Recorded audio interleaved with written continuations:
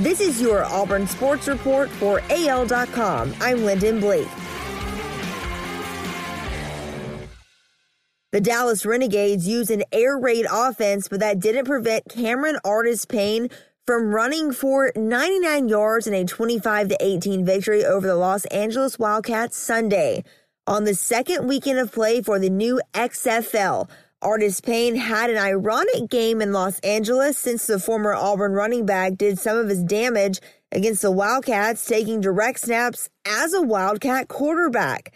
In the Renegades' season opening game last week, Artis-Payne had only 2 rushing attempts for 6 yards while catching 4 passes and completing a pass as Dallas ran the football only 12 times in a 15-9 loss to St. Louis. Against Los Angeles, Artis-Payne ran for 99 yards and 2 touchdowns on 14 carries. He also caught 5 passes for 32 yards and had a 1-point conversion run.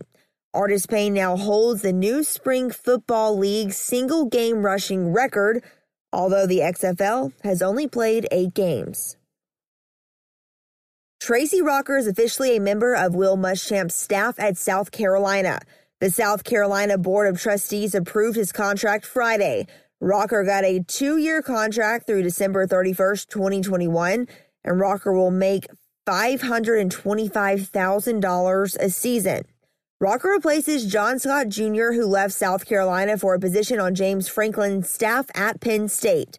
The former Outland Award and Lombardi Award winner at Auburn has had his coaching stints in the SEC at Arkansas, Ole Miss, Auburn, Georgia, and Tennessee.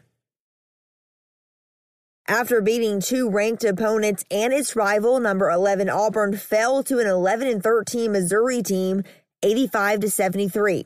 The Tigers got off to a solid start, but turnovers weighed on them, helping Missouri to build a halftime lead. For the first few minutes of the second half, it looked like they would be able to overcome the deficit. Auburn drew as close as 5 points, but a series of unfortunate events blocked their attempt of a comeback. Freshman Devin Cambridge was ejected from the game, and Missouri hit 3 of the 4 free throws it was awarded to push the lead to 13. Coach Bruce Pearl was called for a technical, which helped add to the lead as well.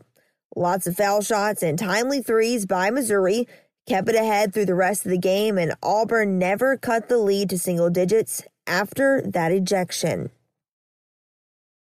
14 players from Alabama high schools and colleges have earned selection to play in the NBA All-Star Game or in the ABA All-Star Game before the league was absorbed by the NBA.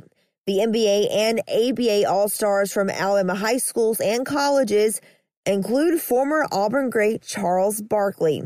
He played in 11 All-Star games between his time with the Phoenix Suns, the Sixers, and the Houston Rockets. That's your Auburn Sports Report for AL.com. I'm Lyndon Blake.